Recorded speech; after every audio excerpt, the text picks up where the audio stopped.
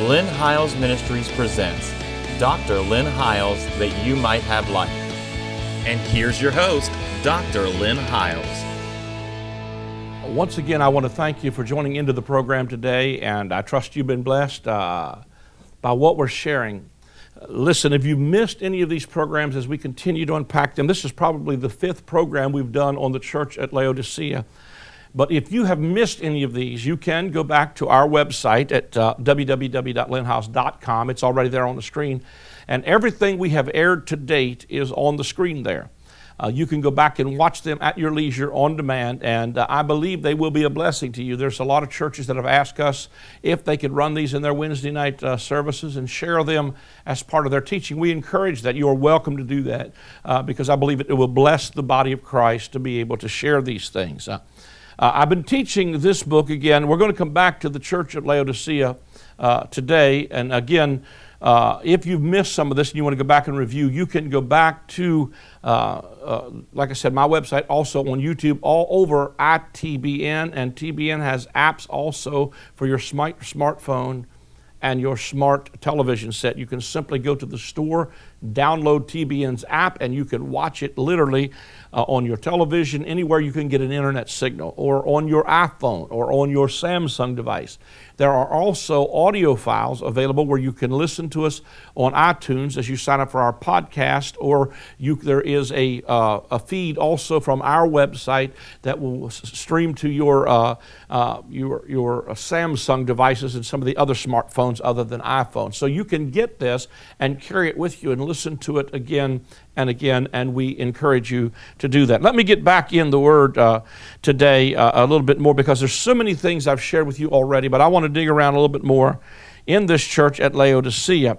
Verse 14 says, "Unto the angel of the church of the Laodiceans write these things, saith the Amen, the faithful and true witness, the beginning of the creation of God. I know thy works, that thou art neither cold nor hot. I would thou wert cold or hot. So then, because thou art lukewarm and neither cold or hot, I will spew thee out of my mouth." Here's what lukewarmness is, and I want to really capitalize on this a little bit today. "Because thou sayest, I am rich and increased with goods, and have need of nothing, and knowest not that thou art wretched and miserable, and poor and blind and naked. I counsel thee to buy of me gold, tried in the fire, that thou mayest be rich, a white raiment, that thou mayest be clothed, and the shame of thy nakedness does not appear. Anoint thine eyes with eye salve, that thou mayest see. As many as I love, I rebuke and chasten. Be zealous, therefore, and repent. Behold, I stand at the door and knock. If any man hear my voice and open the door, I will come in unto him, and will sup with him, and he with me. To him that overcomes will I grant to sit with me in my throne, even as I also overcame, and am set down with my Father in his throne. He that hath an ear, let him hear what the Spirit says unto the churches." And then we're going to go into chapter 4 just a little bit. "After this I looked, and behold, a door was open. And heaven, the first voice which I heard was as it were of a trumpet talking with me, which said, Come up hither, and I will show thee things which must be hereafter. And immediately I was in the Spirit. Behold, a throne was set in heaven, and one sat on the throne. He that sat was to look upon like a jasper, and a sardine stone, and there was a rainbow round about the throne, in sight like unto an emerald." Now, some of the things that I dealt with in the last segment is that we talked about moving from the candlestick, because the church was in chapter 1 in the candlestick. And I showed you how that was a picture of the tabernacle of Moses. And so the church was moving from that candlestick, which was in the second dimension of the tabernacle of Moses, which also spoke of the Feast of Pentecost. Or could I say it like this? They were moving from the Pentecostal dimension into the third dimension of the most holy place. I want to take it from a little bit different perspective in this particular segment and show you some things that I believe the Lord said to me concerning this paradigm shift as well. He said to them, "Because thou sayest, I am rich and increased with goods, and have need of nothing, and knowest not that thou art wretched, miserable, poor, and blind, and naked." Now, once again, the powerful thought that we have consistently shared throughout this book of Revelation has been that these 7 churches were really 7 churches that were in Asia in the first century. John was writing to them so that this letter was directed to them. Every one of these churches, we've already taught this for over 30 weeks, there's something about these 7 churches that the paradigm shift that they had to make, or the repentance that they had to come to, was moving from an old covenant mindset to a new covenant mindset. So they're literally moving, from a mentality that says, I'm rich, because they see the sense of being lukewarm is being identified here, because thou sayest, I'm rich, and increased in goods, and have need of nothing, and don't know that you're wretched, miserable, poor, blind, and naked. As I begin to think about that, the Spirit of the Lord began to quicken to me Matthew chapter 5. Matthew chapter 5 is what we commonly call the Beatitudes. Now, a beatitude is an attitude that you need to be in. Sometimes we just need an attitude adjustment. Sometimes we need to have our thinking changed. And see, chapter 3, chapter 4 of book of Matthew, John the Baptist and Jesus are teaching, repent. The kingdom's at hand. Revelation 1, 2, and 3 is preaching, repent. Chapter 4, the throne room is open. The kingdom is at hand. It's within your grasp. It's there for the changing of the way you think. The moment you repent, you access the kingdom. I tell you, I just get so passionate about this, because if we could just get the church to shift from an old covenant mentality to a new covenant mentality, we would begin to operate in the kingdom and see everything that the kingdom has manifest in our lives and on this planet. I think that's so incredibly powerful. But when Jesus begins to give the Sermon on the Mount, or what we commonly call the Beatitudes, in verse 1, Matthew 5, he said, seeing the multitudes, he went up into a mountain, and when he was set, his disciples came unto him. He opened his mouth and taught them, saying, blessed are the poor in spirit, for theirs is the kingdom of heaven. Blessed are they that mourn, for they shall be comforted. Blessed are the meek, for they shall inherit the earth. Blessed are they which do hunger and thirst after righteousness, for they shall be filled. Now, I want to stop for a moment, because we need to realize that he went up and he saw the multitude, and he began to set and teach the gospel of the kingdom. He's saying to them, here's the attitudes that's going to shift you into a kingdom dynamic. You're blessed when you're poor in spirit. Now, let me say to you that doesn't mean to me that we walk around in the molly grubs. It simply means that we recognize that he's teaching a Jewish audience who are still under the old covenant. And he's saying to them, if you don't get a revelation of the spiritual deficit that you are in, you are never going to be able to receive the kingdom. Because he tells them, if you're blessed if you're poor in spirit, because yours is the kingdom of heaven. Now, let me say to you that he's talking to guys in this 5th chapter, scribes, Pharisees, and religious people who already think they've got it all. They already think, in other words, they have the same attitude of Laodicea. I'm rich and increased in goods. I don't need nothing. They don't have a sense that says I'm hungry for righteousness, because these dudes think they're already righteous, and they think they're already holy based on their performance. They think that they've already got everything, and Jesus is coming to them and saying, you know what? You're blessed.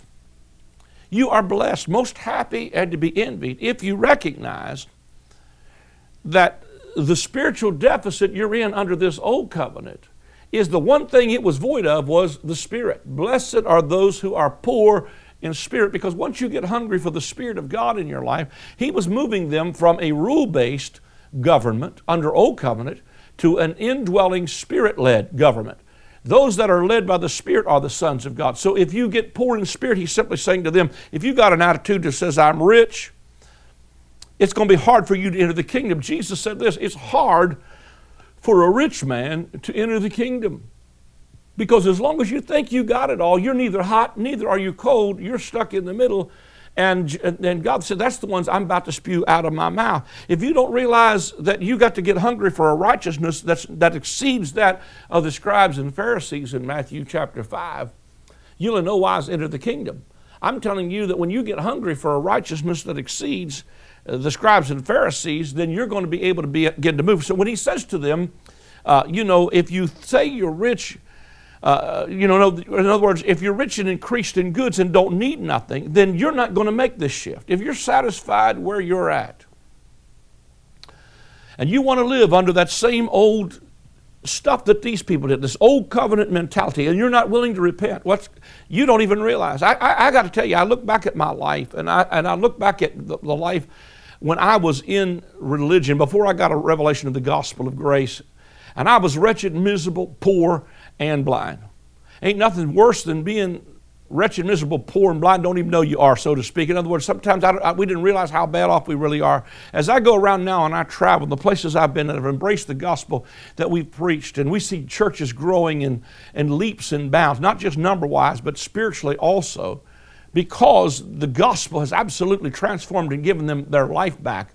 I got to tell you, I thank God that I'm not in that misery any longer. I think about my friends in Trinidad in the West Indies, and when I first went to Trinidad a number of years ago, it was such a massive shift, even on a national level, that those people, every time I go, say, Brother Howes, you saved our lives. And I say, thank you. And they say, no, you don't understand. You literally saved our lives. We were, miserable, poor, blind, and naked, but now we're clothed in righteousness. Now we are literally in a place where we're pressing in to the presence of God, where we realize now we can sit with Him and we can sup with Him. Now, let me say with that, I want to take you to a parable that Jesus uses in Luke's gospel. It's Luke chapter number, 14, and it's in verse number 16 through 24. This is a powerful parable that Jesus said. And then said he unto him, a certain man made a great supper and bade many. Now I want you to understand that this is again an invitation to supper. Here's Jesus giving a parable about an invitation to supper. In the church at Laodicea, here's Jesus standing at the door knocking and saying, I want to invite you to supper. I want to invite you to sup with me. And me with you. I'm standing at the door knocking. If any man open the door, I will come in and sup with him. I would say to you that this supper, again, is what he's talking about. A certain man made a great supper and bade many. And then he sent his servants at supper time to say to them that were bidden come, for all things are now ready. Now, I want to tell you who he's talking to again here is a Jewish audience. And he's saying to these scribes, Pharisees, and religious dudes, I'm about to invite you to another supper. I'm about to invite you to a supper that's going to have to do with the new covenant. Now, when I think about the supper, I think about the Last Supper. When I think about the Last Supper, it's where Jesus would sit down the night before his decease in that upper room where they were seated, and he would take the bread and he would say to them, this is my body that's broken for you. Do this in remembrance of me. And then he would take the cup and say, this cup is the new covenant in my blood.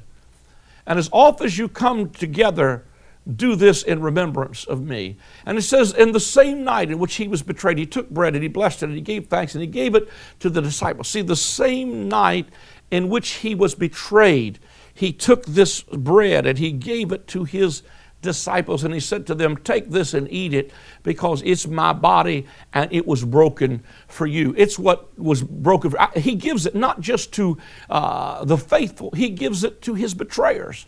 Let me just say this to you. Everybody at the table is going to betray him before the night's over. The only one going to follow him all the way is John.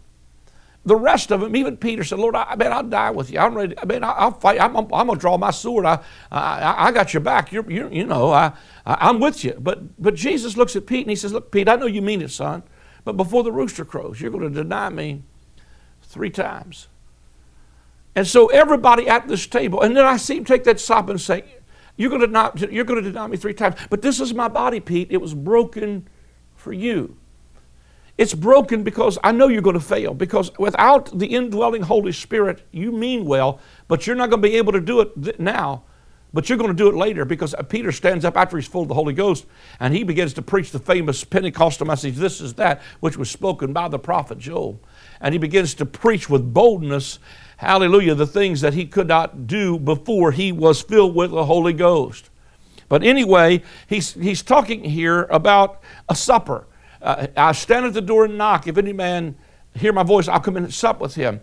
And what we do a lot of times, even with the supper of the communion table, is we make it about disqualifying people rather than qualifying them. Because then we get this thing, we say, well, if you eat and drink this unworthily, you eat and drink damnation to your soul. But the whole context there is that this is my body that was broken for you. So eating it unworthily does not mean you ate it after you sinned, and then you came to the communion table, and now, you ate this cracker and you drank this grape juice, and now you're eternally damned. That's not what that means. I used to miss even as a leader, I would miss a communion service because they made this thing so scary that I thought, you know what, it ain't worth the risk for me losing my eternal salvation over if I take this communion and there's something in my life. That's not what it's talking about, because what it's saying is when you discern, that except you eat my flesh and drink my blood, you don't have any life in you. In other words, it's what's on the table that made you worthy. So eating and drinking worthily means that you have discerned what the death of Christ and the breaking of his body and the pouring out of his blood was what qualified you and made you worthy, so that you can take it in faith and believe and say, you know what, I am accepted and I am worthy to take this supper. That's what this new covenant paradigm shift is about. It's moving from disqualifying and being exclusive to being inclusive. It's about being, instead of rejecting, it's about saying, if you take this and get it in you, you get enough lamb in your belly and enough communion in you, sickness, disease, death, all of that has to leave you. For many are weak and sickly because we don't discern the Lord's body. And even Judas was the only one at the table that did not discern the Lord's body, because he went out after crucifying the Lord and he said, I have betrayed innocent blood. They said, what is that to us? He threw the tip money on the floor of the temple, and he went out and hanged himself, when if he would have waited 3 hours, the hanging of Jesus would have been his hanging. So when I see him bidding to the supper here in Luke chapter 14, he made a great supper. He's inviting them to this new covenant supper. He's inviting them to this new covenant table, this new covenant feast, if you will. And he bid them to come, for all things are now ready. He's saying to this Jewish audience, I got to give first and then to the Gentile. He said, and they all with one consent begin to make excuse. And the first said unto him, I bought a piece of ground, and I must needs to go see it. I pray thee have me excuse. Another said, I bought 5 yoke of oxen, and I go to prove them. I pray thee have me excuse. Another said, I've married a wife, therefore I cannot come. So the servant came and showed his Lord these things. Then the master of the house, being angry, said to his servant, go out quickly into the streets and the lanes of the city, and bring in hither the poor, the maimed, and the halt, and note this, and the blind. And the servant said, Lord, it is done, and thou hast commanded, and yet there is room. And the Lord said unto the servant, go out into the highways and hedges, compel them to come in, that my house may be filled. For I say unto you, that none of those men which were bidden shall taste of my supper. Now I want you to know that when he begins to say that, he said he invited this Jewish audience to come to this great supper, this great new covenant table where you're not disqualified. But they begin with one excuse, with one consent to make excuse. And I got to thinking about their excuses. The first said, I bought a piece of ground, and I must needs go see it, and I pray thee have me excuse. First of all, I would say, who in the world would buy a piece of ground you've never seen before? That's like selling oceanfront property in Arizona. But the truth is, a lot of people have bought into a field that they've never seen. When I think about a field, I think about, if I would say to you, what field of work are you in? What field of ministry? And I think what has happened is so many people have bought into a field of education, and even though they hear God saying it's time for a change, they're not able to sell that field. And it is that field that they have put themselves into and poured their lives into, or their local churches or their ministries, that keep them from being able to make the paradigm shift. The second thing is, I bought 5 yoke of oxen. Again, that speaks to me. 5 is the number of fivefold ministry: apostles, prophets, evangelists, pastors, and teachers. The ox speaks of ministry because the apostle Paul says, muzzle not the ox that treads in the corn. And so all of a sudden I begin to say, well, here's ministry. This is talking about ministry. This is talking about ministry here. And they've said, you know what, I bought 5 yoke of oxen, and I pray they have, I need to go prove them. In other words, look, I've proven myself in a ministry, and I built my ministry based on an old covenant paradigm. Not only is this powerfully speaking to me of this Jewish audience was about to be rejected, and God was about to take this new covenant kingdom and give it to people in the highways, the byways, and the hedges. He was about to spew these religious leaders and this national state of Israel, this apostate people, out of his mouth because they're lukewarm. They won't come in and they won't go out. But he's simply saying to them, you know what? You have got yourself locked in. You've been in 1,500 years of doing ministry the way you do it, and I'm about to shift it, and you can't make the paradigm shift. But I see a great, great parallel to the day we're living in, when I've sat literally with ministers and men of God and pastors, and they would say to me, I believe what you're preaching, Dr. Howes, is true. But they realize that if they preach it, I've literally heard them say this, I believe what you're preaching is true, but if we preach this, the people will leave us, and who will pay for these buildings? Well, number one, you got to decide if you want buildings or you want the truth. But secondly, with the internet and everything else that's out there, people are going to find the truth, whether you hide it to them or hide it from them or not. They're going to move on. But I don't know about you, but I want to be like Elijah when the Lord called him and Elisha. I want to kill the cow and burn my plow. I want to break my... Listen, I'm ready to repent. I'm ready. I've come to the place where I've got more road behind me than I got in front of me. And I'm telling you that my heart says, whatever I got, if I got to sell out what I have proven myself in this ministry, that in this second dimension, so to speak, or in this old covenant mentality, I think there are people who've gotten famous on a message that has passing off of the scene, and they refuse to move on into another dimension as God begins to give revelation. I am so appreciative of some of the guys that I've seen on television recently, and even some of our friends that have had the guts to stand up and say to their people, you know what? I preached what I knew to be true then. All of us have been there. But in light of what God is saying now, I've got to move on. I think people will honor that. They're not at all mad because we get up and say, hey, folks, God's given more revelation. Thank God for where we came from. But I'm going to kill my cow and burn my plow because I'm moving in. I'm going to this supper. You can do whatever you want to, but I'm moving to this supper. And I appreciate the men of God that are coming on the scene who had the guts to get up. I had a bishop of a whole organization. He called me, he said, Dr. Howes, he said, I did the best I could with what I knew. But he said, you know, in light of what I hear you preach, he said, I believe I taught my people wrong. He said, I'm about to pass off the scene. Would you come down here and help me straighten this mess out before I pass off the scene? And he literally got up in front of his whole conference and he said, look, folks, he said, I did the best I could with what I knew, but in light of what this man is teaching, I cannot die and leave you in this condition. And the people stood on their feet for 15 minutes, gave him a standing ovation, and literally began to thank him for saying, thank you for not leaving us in this dimension simply because you have proven yourself in this dimension. Thank you for not leaving us there. And his church, literally his own personal church, went from 170 to a 1,700 seat auditorium before he passed off the scene, but he was able to make that paradigm shift.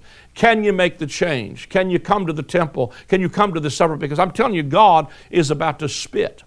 And when he spits, he's going to spew out of his mouth those who cannot move out of this old covenant mentality into this new covenant. The third one said, I have married a wife, therefore I cannot come. When I think about married a wife, I think about entering into a covenant. In other words, they're saying, I couldn't wait on you, Jesus, to marry you, so I'm in covenant with an old covenant mentality. In other words, in Romans 7, it says, I know you not, brethren, I speak to them that know the law, how that the law has dominion over a man as long as he liveth. For the woman which is bound by the law to her husband, as long as he liveth, but if the husband be dead, she is freed from that law, even though she be married to another man.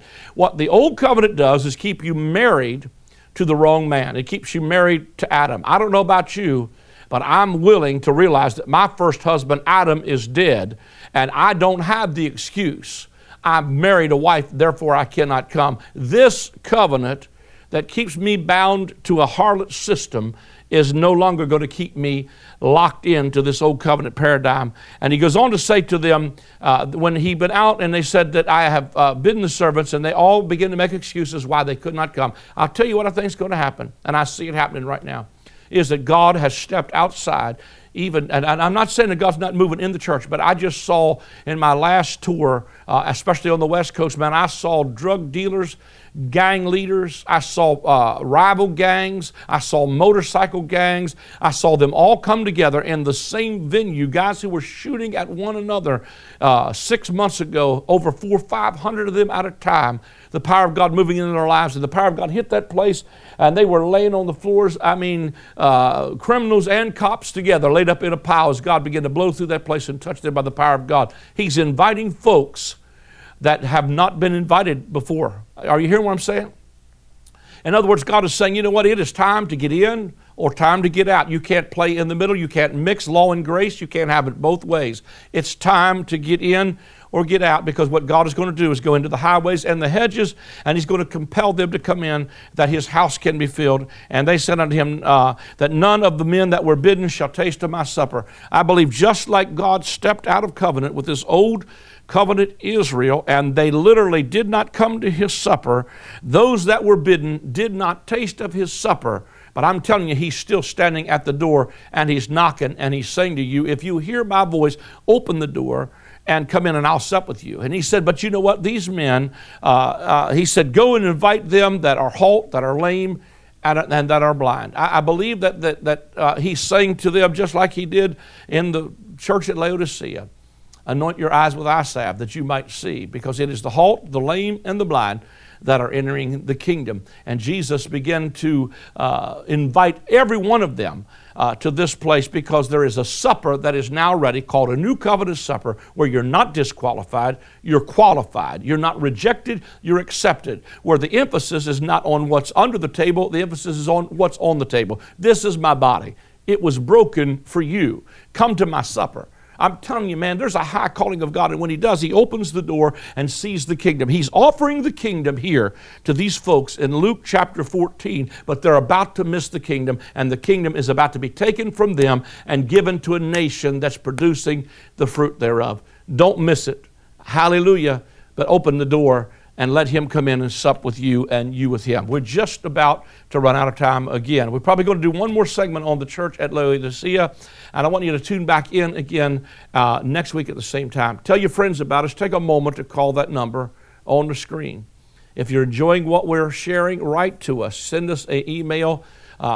Include a gift if possible. We're not trying to just get your information so we can barrage you with a bunch of campaigns, but we do like to hear from you, and your gift is what keeps us going and keeps us on the air. Thank you so much for tuning in, sharing with your friends, sharing it on your Facebook page. Call the number on the screen once again, and thank you for tuning in. God bless you. For anyone struggling to understand John's writings in Revelation, this book provides true, biblically based answers. Through detailed insights into the letters John wrote to the 7 churches of his day, you will learn how to avoid the mistakes of the early church to overcome today's trials and tribulations. This book will provoke you to thought and dialogue, bringing greater clarity and revelation of Jesus Christ.